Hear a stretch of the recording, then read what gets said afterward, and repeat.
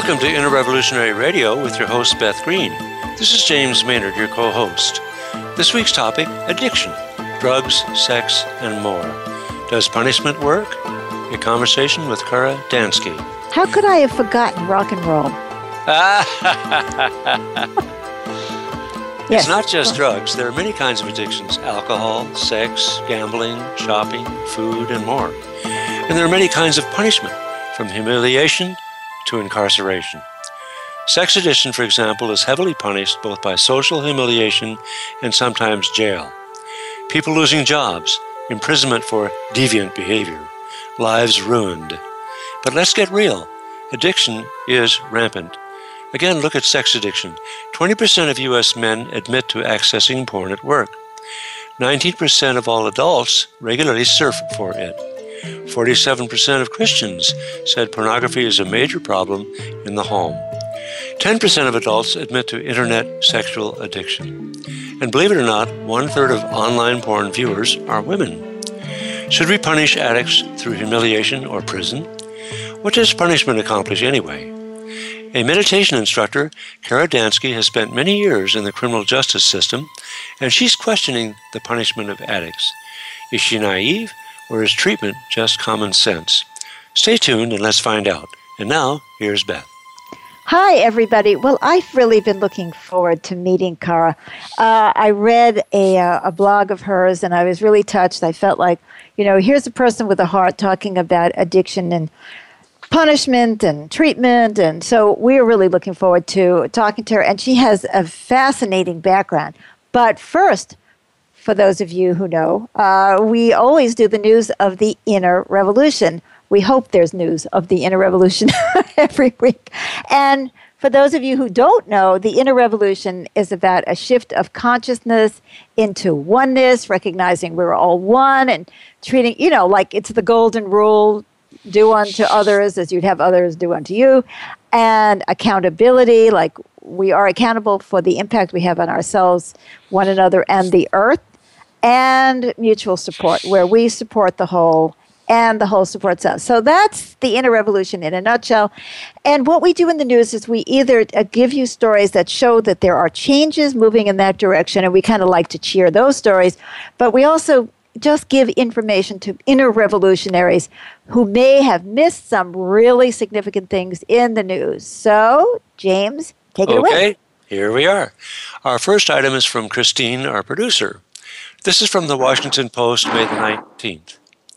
India just set an all-time record high temperature, 123.8 degrees.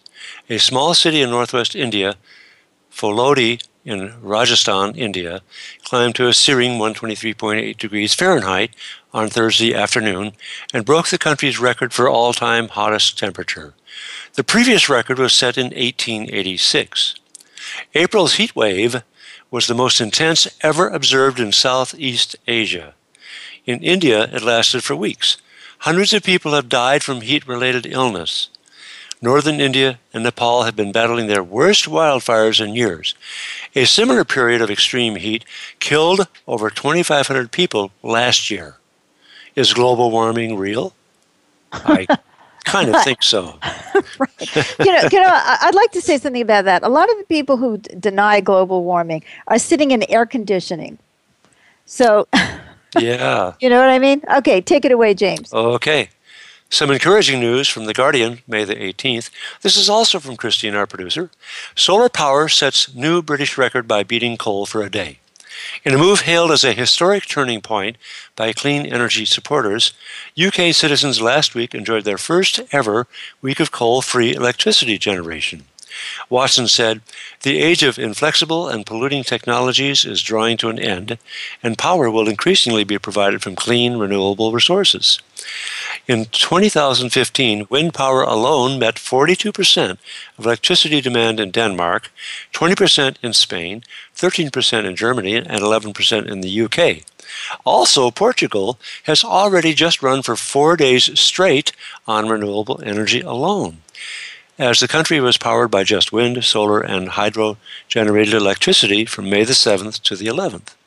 In Denmark, wind power generates 140% of the country's total electricity demand. and they export the excess to other countries.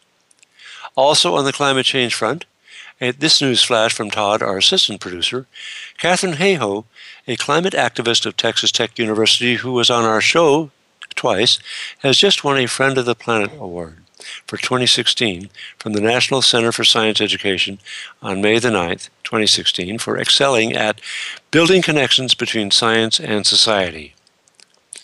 On another front, yes, Beth. Okay. I've just sent you a note, James, that I'd like you to read. This is very interesting news, and I want to share with everybody that, there has been a lot of movement on climate change, and a lot of people have worked extremely hard to get where we are about dealing with carbon emissions, and so on. But we've been discovering that things like methane are really a problem, and it hasn't broken yet through. And I don't understand why. I don't know what it is about. I mean, I know people are afraid to look at climate change because we're all afraid that we're going to have to change our lives. But the reality is that climate change is already changing our lives. I see it where we live. The animals are suffering from the heat. We have had horrible heat waves here in Southern Oregon. And, there's typhoons, there's all of this. It's like, I am so struck by our willingness to do things politically instead of really paying attention to what's actually going on, so that people who are in the business of being our government are really not paying attention to reality because they're really looking more for how to get elected, how to get money, and all of that. And it's like, this is one of those, Rome is burning, and here we are playing the fiddle. So this is a lack of accountability and a lack of willingness to be honest with ourselves. So we need an inner revolution. So I want to tell you something that I saw on the news today, which I think is equally ridiculous as what I've just been talking about. It's that LGBT language helps sink energy bill. Now, this is wild. This is absolutely wild. There's an energy bill that Republicans actually liked more than the Democrats, but because there was some language in there about not being allowed to discriminate against lesbians, transgenders, gays, and so on, they actually killed the bill, their own bill, because they can't allow for the reality that all human beings are created equal. Now, I know that in our day and age, we are supposed to be following in the traditions, and we have a tradition which says all men are created equal. Now, we know that that's bogus because it isn't just that all men are created equal, it's all people are created equal. But in that concept of all people are created equal, I guess that gays, lesbians, transgenders are just not people, or blacks aren't people. I don't know, or immigrants aren't people. I mean, so there's a lot of non-people in our country and in our world, I guess. So it just gets me that a week ago, Republicans had to hold open a floor vote and get several of their members to switch their votes in order to defeat an amendment offered by Representative Sean Patrick Maloney of Democrat of New York to uphold President Obama's executive order barring employment discrimination by federal contractors on the basis of gender identity or sexual orientation. And can you imagine, they twisted arms and they got some of these Republicans to vote against it. And the same thing is happening. They killed their own energy bill in order to give themselves the power to discriminate. Isn't that wild? Yes, indeed. It certainly is. Okay, I'm ready if you are. Go ahead. On another front regarding income inequality, according to The Guardian, May the 13th, South Dakota is one of the world's most valuable places for billionaires. Did you know that? I knew about the offshore hidden assets. I had never dreamt that South Dakota would be high one up of them, there. right. Yeah. Assets held in South Dakota trusts in 2014 amounted to about $226 billion, according to the Financial Times.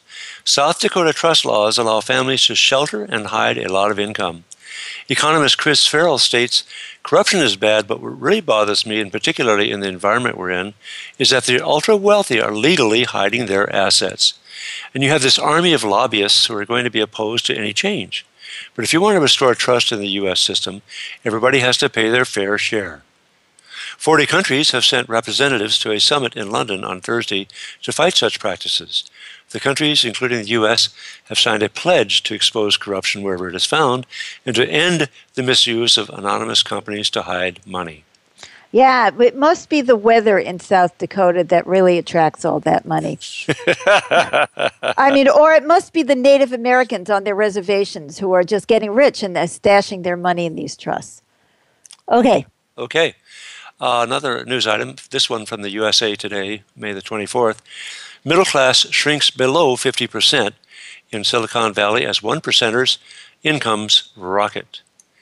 As Silicon Valley boomed after the recession, its middle class shrunk, creating one of the widest gaps in the nation between the ultra-wealthy and everyone else. Here, fewer than 50% of households are now middle class, and half of all income gains flow to the top 1% of earners. And this is from a report entitled Inequality and Economic Security in Silicon Valley by the nonprofit, nonpartisan California Budget and Policy Center. For example, in San Mateo County, the average income of the top 1% earners climbed 36% from 2009 to 2013 to $4.2 million per year, meaning that the sliver of the population took home 46% more pay than the average of the bottom 99%. So this is just an example. And this has been going on with our disappearing middle class. Income inequality is an issue nationwide. And in Silicon Valley, it's become a chasm that could affect the nation's center for tech innovation long term, the report cautioned. Yes, and I would just like to comment on that. We tend to think of technology as being the way out of so many problems. Okay, clean jobs, people not going to the coal mines, and all that kind of stuff. And we've been seeing some of the downside. We had an interview with Whitney O'Brien a couple of weeks ago, which talking about being a black woman in Silicon Valley. And we've seen the downside of tech in terms of the environment. And now we're seeing the downside of tech in terms of the economy. So our little fantasy there that we are all going to go off into the digits or .com universe and everything is going to be okay. It just isn't true because the structure of our society has not changed. Whether you're talking about coal or technology, if the structure of society and the economy doesn't change, well, what can I say? And that has to do with our consciousness and the way that we see the world. And the kind of expectations that we have and the ego base of most of us, are we looking at the world from the perspective of what can it do for me? So thanks a lot, James, for the news today. And a lot of news has been out about addiction. I mean, we're always seeing something about heroin addiction or fentanyl or whatever that stuff is, how to deal with that. We had a show about alcohol addiction not long ago. And it was just appalling to see what the numbers really were about alcoholism and the problems that it was creating. And a lot of people who are alcoholics are in prison, right? Because they get involved in crimes. One of the fascinating things that we saw at that time, talking about crime and addiction, is that we saw that alcohol, a lot of alcoholics end up in prison because they're part of domestic violence, violent crimes, and so on. Whereas with drug addiction, it seemed to be more geared towards people having, trying to get money in order to buy drugs versus violence itself, which I thought was very interesting. But too many people are going to prison for addictions of all sorts. And we already started talking about sex addiction. So here comes Kara Dansky, and she wrote this lovely commentary about the social problem. And just like with homelessness and mental illness, how we are incarcerating people who are sick. And I'd like you to start there, Kara, And tell me how you got involved in this cause. Sure. And first of all, thanks so much for having me on the show. Oh, thank you. I got involved in this cause, and I think it's particularly relevant to this conversation when I started my early career as a lawyer, as a public defender in Seattle. And when I became a public defender, a lot of my clients were charged with crimes related either solely to possession of drugs or to sales of small amounts of drugs. Now, when was this? Did I miss that? I don't know. This was back in 2001 that I was a public defender. Okay. And I saw firsthand by being in courtrooms I practiced in Seattle, so that's where I was. I saw the ways in which the criminal justice system treats people who are either suffering from addiction or are selling small amounts of drugs to make some money. Yeah. And just to be perfectly clear about this, in Seattle, like in many places across the country, the people who were being charged with these crimes were almost exclusively African American and Latino people. Yes. And so I saw folks who were Black and Latino in Seattle just really being shuffled through the criminal justice system as though that were some form of a legitimate approach to dealing with the problem of addiction. So that's when I got really interested in the issue. You know, that's so fascinating that you're putting it that way, because it's like we had a show on prostitution, I think it was 2 weeks ago. It's like, why is prostitution illegal? I mean, you may not like it, but why is it illegal? And the point that I'm making is that there are so many things that we make into crimes, and just because we did it yesterday that way doesn't mean it was always that way. There was a point for years in the United States, prostitution was not illegal. Then it became illegal. Drugs weren't always illegal. Then they became illegal. Alcohol became illegal, and then it stopped being illegal. But we act as though, we accept the way things are as though they have always been that way or they have to be that way. And I think that's one of the things that you're bringing into relief here. It's like you're questioning something just because we've been doing this doesn't mean that it works. Yeah, I mean, just briefly on the prostitution point, there's a really interesting experiment that's being conducted in Scandinavian countries where they're not legalizing prostitution, but what they are doing instead is arresting the solicitors of prostitution and leaving the women alone. Yeah. Because it is almost exclusively women who are victimized by prostitution. So I just wanted to note that my personal preference when it comes to a legal regime regarding prostitution is to go in that direction rather than legalize it completely, because there's a lot of evidence that when prostitution is totally legalized that women are harmed. So I just wanted to just mention that briefly. Yeah. But I think your larger point, definitely. We did not criminalize drug possession or drug use for a very long time, and we did. And there's a lot of evidence to suggest that when the war on drugs was initiated in the 1970s, it was very much a response on the part of the Nixon administration, and then even taken further by the Reagan administration to fear about civil rights. And yes, yeah. It was a war on Black people. Yeah. And still is. And still is. And it still is. I couldn't agree with you more. Plus the whole concern about drugs, as drugs, the same drug in a Black community has a completely different response as it has had when those same drugs moved into the white communities. And in a way, there's a saving grace in that, because once that drug starts hitting the white community, then there is going to be a change in the whole response. But even today, there's such a disproportionate arresting of Black people for the same crimes. Yep. The ACLU came out with a report several years ago on marijuana arrests and found that Black people were 4 times more likely to be arrested for marijuana possession than white people, even though we know that Black and white people use marijuana at roughly the same rates. Yes.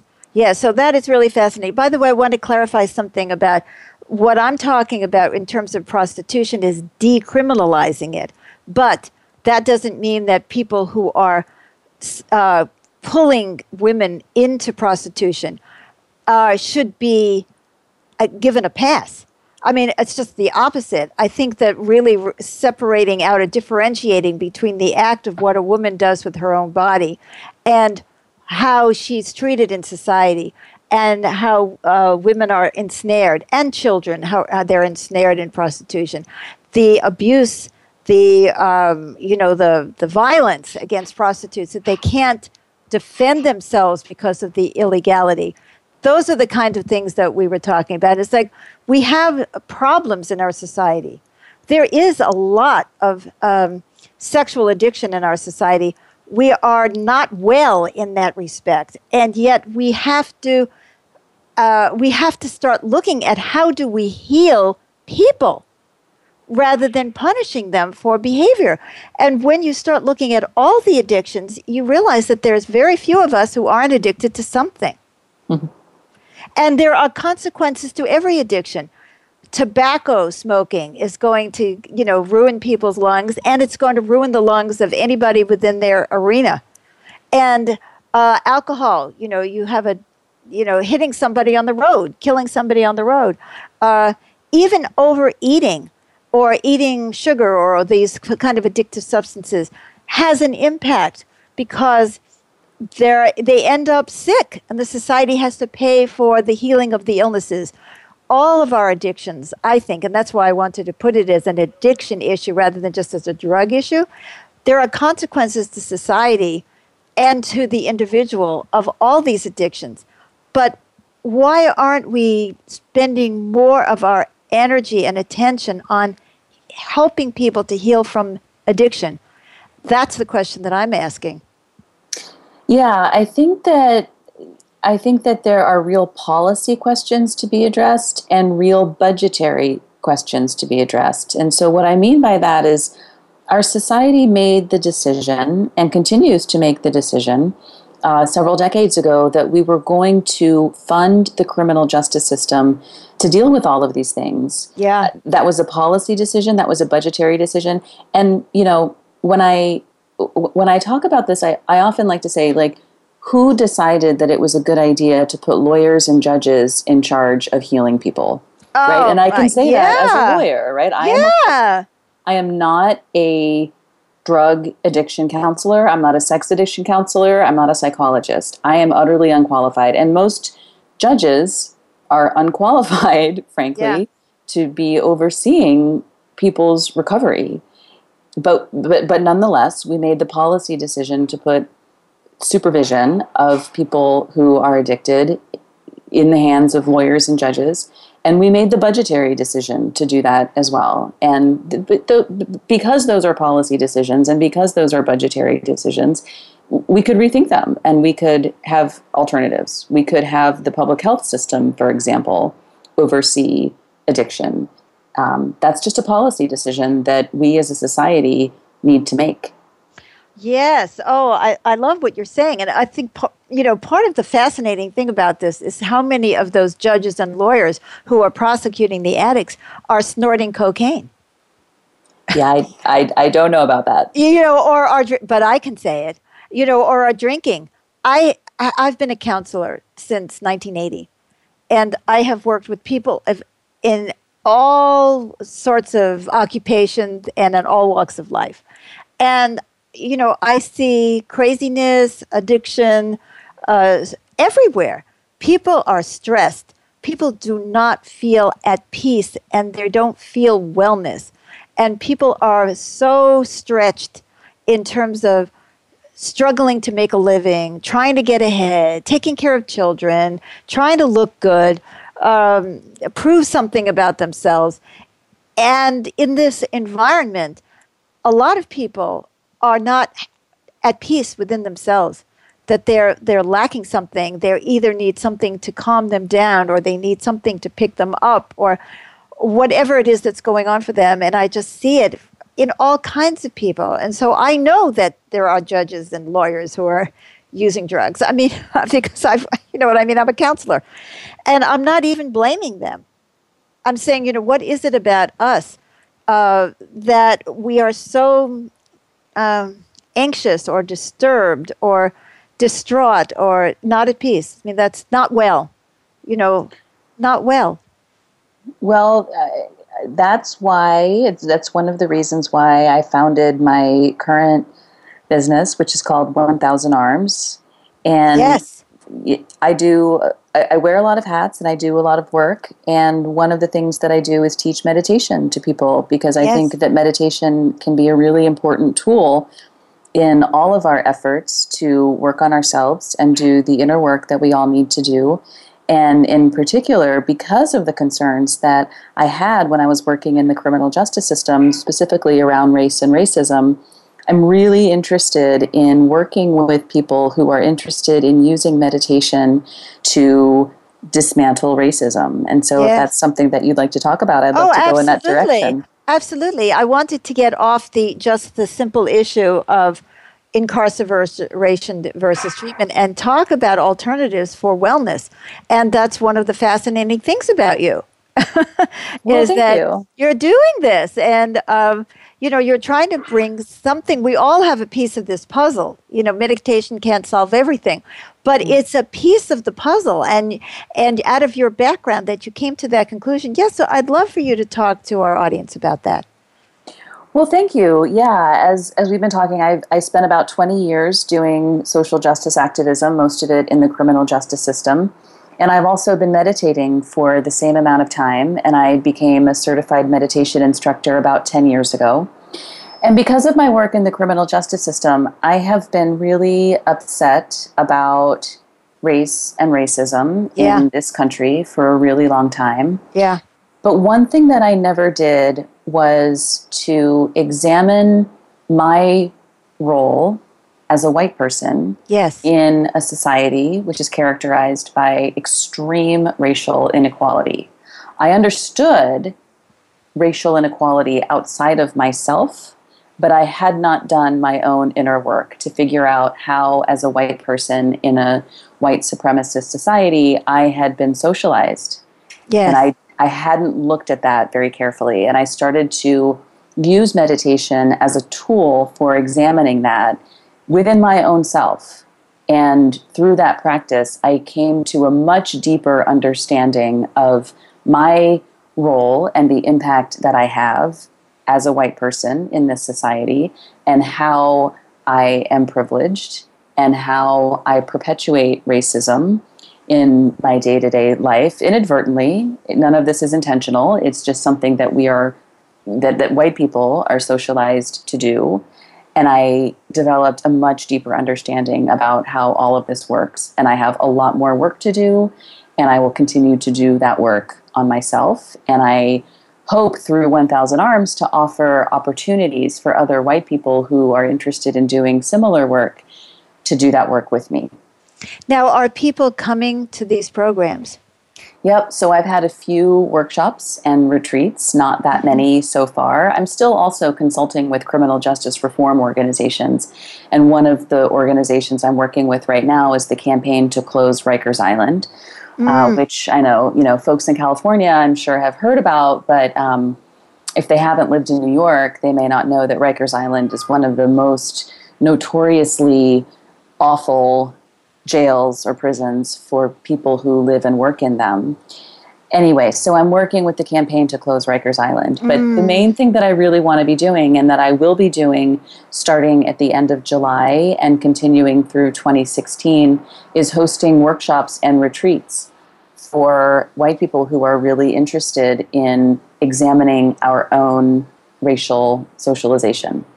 That's so important because, again, things get ingrained in us, and we think just because they are this way and always have been this way, that this means that they always should be this way. So if for a very long time white people have been in a supremacist position in relation to people of color, well, I mean, you just think about slavery. You don't have to go far, right? And that white people have had the right to exploit black people, then they think that just goes with the mother's milk. You don't even see it. You don't even see it. It's just like, there it is. I think that what you just said is really key. We don't see it. And I'm guessing many of your listeners, certainly many of the people in the circles that I travel in, are upset and angry about racism. But what we mean by racism is outside of ourselves.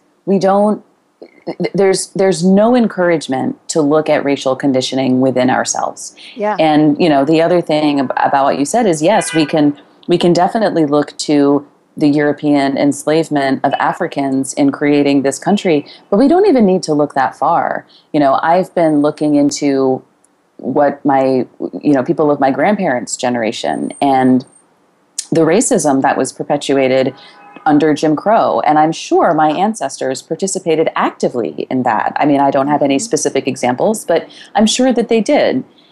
And we're seeing it today still with the notion of colorblindness. Many of us, I and many people of my generation, were raised to believe that we're colorblind. But colorblindness is its own form of racism. Mm-hmm. Mm-hmm. Oh, yeah, I couldn't agree with you more. That's why we're calling for the inner revolution instead of just the outer revolution. Because it is our consciousness that co-creates the world in which we live. And the assumptions that we make and the blindness to our own behavior. And the same thing is true for men. Men don't even see the 1,000,001 ways that they have advantages over women. They just don't see it. And many women have been brought up to buy into that system as well. So we have to dismantle all of that. But I also believe that while it is on some levels advantageous to be white, for example, or to be male, it's also painful.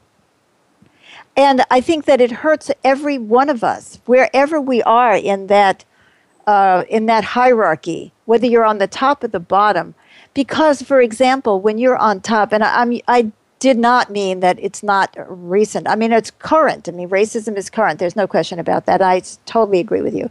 But I was talking about, something as simple as we built an economy on the slave trade. So many of the fortunes on the East Coast were built on the slave trade. And and racism has been so big. I mean, whether it was the Chinese on the West Coast or each group who gets comfortable or gets ensconced then gets to exploit the weakness of the next group that comes over, even if the next group is Italian. Yeah. And, and that whole stratification of society, but it makes us sick. Whenever we're on top, we are always afraid of those beneath us because we're always afraid they're going to overthrow us. I can't even imagine what it was like to live under slavery and be white. And because people have to know on some level that everybody who was serving them hated them. Right. I'll give you an example that doesn't even have to do with race. When I went to Brazil in my younger days, I did a lot of traveling. I was a social activist in those days. And I went to Brazil and I was staying with these really lovely people who had kind of left-wing politics views. And they had a number of servants. And of course, part of that was it's very difficult to live at least it was then, this is back 40 years ago, to live in a third world society because you didn't have all the conveniences, modern conveniences. Everything was done by labor. So people needed to have more servants. But also it was considered to be socially responsible to hire servants because they needed the money. And they would honestly told me that they thought that their servants were very happy. Mm-hmm. And, I would sit at the dinner table and I would watch the servants. And because I spoke Portuguese at that time, not anymore, I spoke Portuguese, I was able to talk to the servants. And we had conversations and they took me to their homes in the slums. I mean, I thought I had lived in so many slums, especially in New York City. I lived in a lot of slums, and it was bad. I mean, it's really bad. But I never lived on a slum that was built on a garbage dump. Mm-hmm. And this was just like one step more unfathomable. But the people who hired these people had no idea whatsoever that of the anger, the resentment, and the suffering of their own people that they lived so closely with. You know, there was that intimacy, and yet there was no realization. But I feel in my heart that everybody who's in a hierarchical position, whether it's men over women, is going to fight like hell to keep that position because they know that they could go down. They don't want to go down to that level. They want to keep, and there is no social network where everybody feels like, oh, I'm going to be taken care of. I mean, you don't feel you're going to be taken care of. I don't. So that our society is not built to care for people, and you have to care for yourself. And so there is this blindness that happens to us when we think our survival is at stake.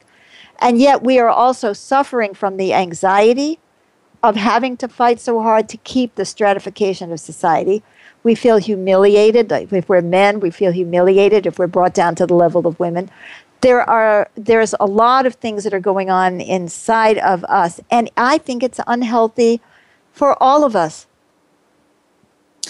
Yeah, So you said so many things that made me think. I think for me, so I totally agree with you that these systems of oppression and hierarchy are damaging to every human being. And the ways in which they are damaging to people in the higher category are that it strips us of our humanity. Yes. We somehow manage to lose our empathy with our fellow human beings. And I also think to have it. Afraid to have that empathy. Yes, please go on. Well, I just was going to say, I do think it's important to name that a structural oppression like racism, yes, it absolutely harms white people because it strips us of our humanity, but its primary victims are not white people, right? Like its primary victims are the people and the ancestors of the people and the people who are currently being subjected to torture and murder on the basis of race, right? Like those are and women are the primary victims of a system that values males over females. So I think there are a lot of challenging dynamics at play. Oh, I totally understand what you're saying. But for example, with men, I think that men are tremendously oppressed by the oppression of women because they can't show anything in themselves that looks female. And so they grow up totally distorted as human beings. So I'm not disagreeing with you. I'm just sharing another perspective on that. That what I have seen is, men who are so afraid to show weakness or because they have to go out there, they have to be the providers. They're getting ulcers too. I mean, they feel this pressure on them. Racism is a little bit different from that. Because if you're white, you're not, well, unless there's something in your background, you're afraid that somebody's going to see you're black. But I'm sure there's corollaries to that too, and that need to be blinded and that need to step on other people. And the isolation that you feel in the larger world, because look at the fear that white people are having today in this country because the non-whites are going to be overwhelmingly the majority of the population. And what do you have to go through to try to fight for yourself, because nobody is guiding us. I did a video called White People, Who Has Your Money? And I was trying to address in a very different way from the way you are. And I love what you're doing, Kara, is, to really look at the reality that the white workers are not doing well either. And what white workers are losing is the ability to be allies with the immigrants, the ability to be allies with people of color who could, if we came together, we could actually do something about the society where everybody is suffering. So I see that so clearly, like these white workers, because I also worked in factories and stuff like that in my youth, thinking, oh, yeah, we're better. but they're not better off. They were getting like $2 an hour instead of $1.50. You know what I'm saying? And racism kept us apart and split. So instead of uniting against what's really troubling everybody to change the system, we were fighting each other. And my God, look at the election today, how that's being played up. Yeah, and that's certainly nothing new, you know? I mean, this history of pitting poor white people against poor black people has been a dynamic that runs the entire course of the history of this country. You know, it was going on during slavery, and the way that functions is by feeding poor white people the idea that they are superior to poor black people, and that, I think, is how white privilege, even though there are white people who are suffering severely under our really, really distraught economic times, white people still have race privilege over black people. And I agree with you that race and sex function differently in the sense that biological sex is grounded in reality, and women have been oppressed for thousands of years on the basis of our biological sex. And so I might take a little bit of issue with you when you say that males are oppressed, because I think that when it comes to sex-based oppression, that is categorically not the case. I do agree with you that males are inconvenienced by sexism, but I'm not sure that that's the same thing as oppression. Well, I'm not here to try to convince you, but I do think, it's okay. But, I was just going to say, like, to your point that race and sex are different, I think I agree with you completely, because biological sex is grounded in reality, in genetic and biological reality, whereas race was just completely made up by Europeans for no reason other than to justify oppression and torture and enslavement and murder. And exploitation. Totally, yeah. Yeah. But I would like to maybe say a few more things about the male thing, because again, having been a counselor, I have seen men, you know, they are so afraid of looking weak. They feel so oppressed. Talking about economic exploitation, for example, and you know, it's good to have a discussion, right? We very rarely hear any discussions. People either scream at each other or they agree. So.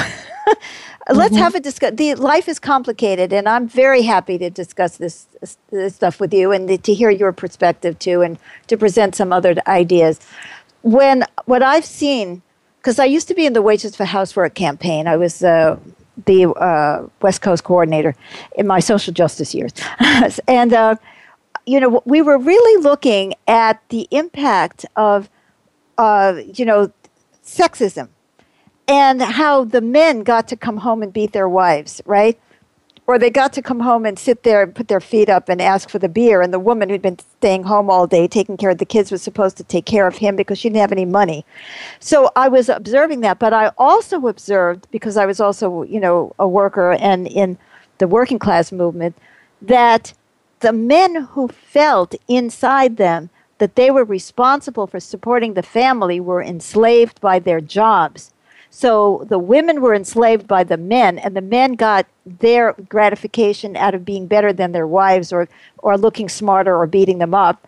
And yet the reality was that they became slaves of the company that hired them because the women didn't have any money. So I think that paradigm, that's sort of stuck in my mind. And just like you're talking about, you know, races being turned against each other. And I so agree basically with, you know, everything you're saying, is that it's the same thing with men. You know, as long as men are fed the bull that they are superior, they are not going to stop playing football and going to war where they get smashed and destroyed. I mean, how great is it to be a man, right? They're not going to align with women for women to get the kind of wages that women need to have, for the men not to feel like they have to be provided for. They're caught up in their own propaganda, and they are suffering because they are not being allowed to develop as full human beings. And I think that all stereotype hurts everybody, because nobody is allowed to be truly who they are, and everybody's afraid of falling into the despised class, one way or the other. Yeah, I mean, that's the problem with gender stereotyping. I don't know if I would use the word enslavement to describe that, because I think that, because of our country's history of literal enslavement of African people, I'm not sure it's an equivalent. So I don't know that I would use that word there. But yeah, I think that gender stereotypes are a huge problem. I guess I just don't think that gender stereotypes oppress men at all. I think that they inconvenience men. Yeah, I don't think that's true. Well, I just don't think it's fair to say that that males are oppressed, right? Because what would that mean, right? Like, females are oppressed vis-a-vis males because that's the class, sure. The sex. That's the structure. Class-based structure, right? So if males are also oppressed and females are also oppressed, then that means nobody's oppressed. I don't think that's true. Means that pretty much everybody is oppressed. I have seen women who are in the upper classes, and they have got to kowtow to their husbands. They're busy shaving their arms and their legs and waxing their whatever, because they're so desperate to keep that man who's keeping them in the money, right? So these women are for a higher class, but they have their own form of oppression. Maybe it's a definition of the word oppressed. And so it really isn't about whether we use the word enslaved or oppressed or whatever. Having worked with men, I have seen them beaten to the ground, trying to pretend that they have it together, doing jobs that no human being should have to do. Trying to tough it out. Class-based oppression. Yeah, that's true. I mean, class-based oppression is a real thing, and that's another piece of intersectionality. But that does not mean that males as a class are oppressed. Well, James, what do you have to say? It's so interesting because we're going to have a radio show about this next time. I would like to share that oppression comes from within for me, and that I have over and over and over tried to prove that I was more than I was, or I could do more than I could do. I was a former attorney, and I suffered a lot of defeats in the courtroom, as well as a few victories now and then. But I felt the pressure to support the woman who depended upon me for the income. And so my oppression came from taking all those blows, shall we say, of being out there trying to prove I lived up to some sort of male stereotype. And so that was what was oppressing me. And it's been very healthy for me in recent years to get away from that as much as I can. I'm in a men's group called the Revolutionary Men. Some of us are going to be on the show next week. And we're trying to redefine what it is to be a man and change how we behave and how we think and feel, and to embrace all those aspects that we pushed away from, that we've characterized as feminine, and try to be more in the oneness with all people in all aspects of our psyches. Yeah, it's so great that you're doing that. And I guess I would just say that the pain that you experienced in the legal profession, with which I can relate,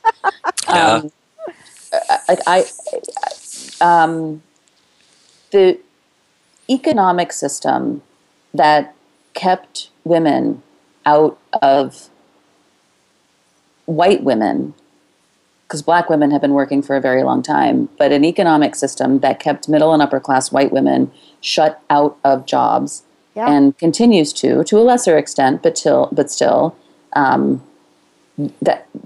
that troubles me. To me, that is class-based oppression, and it's very difficult when I look around the world and I see that the overwhelming majority of leadership positions, whether you're talking about government, education, religion, academia, business, all of the major institutions, the overwhelming majority of leadership positions are held by men. That's just factually true. Absolutely. And that's not an accident. No, I don't disagree with that at all. But I also see the other side, which is like, the father who takes his kid and here's a little boy and teaches him boxing and punches him in the head and tells him to be tough. That happens all the time. There was a story that we got on the news, months ago about how, I think it was in West Point, they forced these men to go into the boxing rings, and when they got concussions, they forced them to go back. That's oppression of men to live up to a certain standard of what it is to be a man. It eviscerates men's souls to have to be those kinds of people. And I've seen that too. There is a lot of pain in that, and it alienates people from themselves. I think that, you talked about lack of empathy, and it's true, but we also often have lack of empathy for ourselves because we're so busy trying to meet some standard. The story about we didn't get into the story about high heels today, but there was a petition by women to in the UK to stop businesses from compelling women to wear high heels. High heel shoes are one of my biggest pet peeves. Why should women have to walk on stilts to have a job or to look sexy, to ruin their backs, to ruin their health? It's just appalling. It's absolutely appalling. But it's equal to me. It's appalling the way we treat each other, and we divide each other against each other, and nobody is well. Because if men were doing that well, they wouldn't be drinking, and they wouldn't be smoking dope, and they wouldn't be doing the things they are doing, and they wouldn't be sex addicts. Something is definitely wrong with the way we all are being treated, and I cannot believe that our time is up. Oh, my God. So we're having this battle here. But I love the fact that we're talking about this. And let's come back in a minute, but James, tell us what we're doing next time. Well, this is a really nice segue to next week's topic. Real men aren't real. Let's talk about how some guys who are reclaiming their souls. For most men, being male is a prison for the soul. As babies, boys cry and get comforted. But at some point, crying, touching, and seeking comfort is no longer allowed. The fear of looking like a girl becomes dominant. The world expects boys to transition from real humans to machines who are no longer supposed to flinch. They're expected to be tough, to be providers and protectors, girding their loins to go into the mines, factories, corporations, boxing rings, the courtroom, and wars. If they don't, they are humiliated, and they're supposed to know all the answers too. By this time, they don't even know who they are because socialization has forced them to bury their natures. In this episode, we interview 3 guys from Interrevolutionary Men. They'll be sharing their experiences as well as their struggle to become themselves, discover men who are gathering to help one another, and young boys to throw off their bondage. Gay, straight, trans, you are all invited, and women are invited to listen too. And now for a final word. Yes, giving somebody a bone like you get to oppress women in exchange for everything you give up. We have fallen for this crap too long. So before we go, Kara, you must give out your website so people who are interested in the work that you're doing can get in touch with you. Well, thank you. I would love to work with any white people. And I should also just say, this is not intended to exclude global majority people or people of color. It's intended really to support white people who want to examine our own racial conditioning, who want to look at our own racial conditioning, our own racial socialization, and the relationship between our own racial socialization and systemic racism. So it's about white people who really are committed to working on anti-racism work and who want to incorporate meditation as a tool for doing that. And you can find me at 1000arms, all spelled out, .net. And you can also email me at Kara, Kara, at 1000arms, all spelled out, .net. Well, Kara, I think it's just fabulous that you have taken your skills, your gifts, and you've given them so freely to help others who have not been in the kind of positions you've been in, to help the mentally ill, the homeless, the addicted, to help in all these social justice movements and to take on racism. And I couldn't, we've been talking about details, but fundamentally, of course, we agree that racism, sexism is an illness in our society. And it's wonderful that you have been so generous with your gifts to try to help to change our world. Well, thank you so much for having me on the show, and thank you for saying that. Well, you're very, very welcome, and I hope you enjoyed being on here.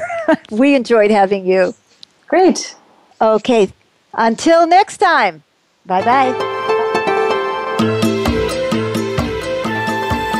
Thank you for joining us for this edition of Inner Revolutionary Radio with Beth Green and James Maynard.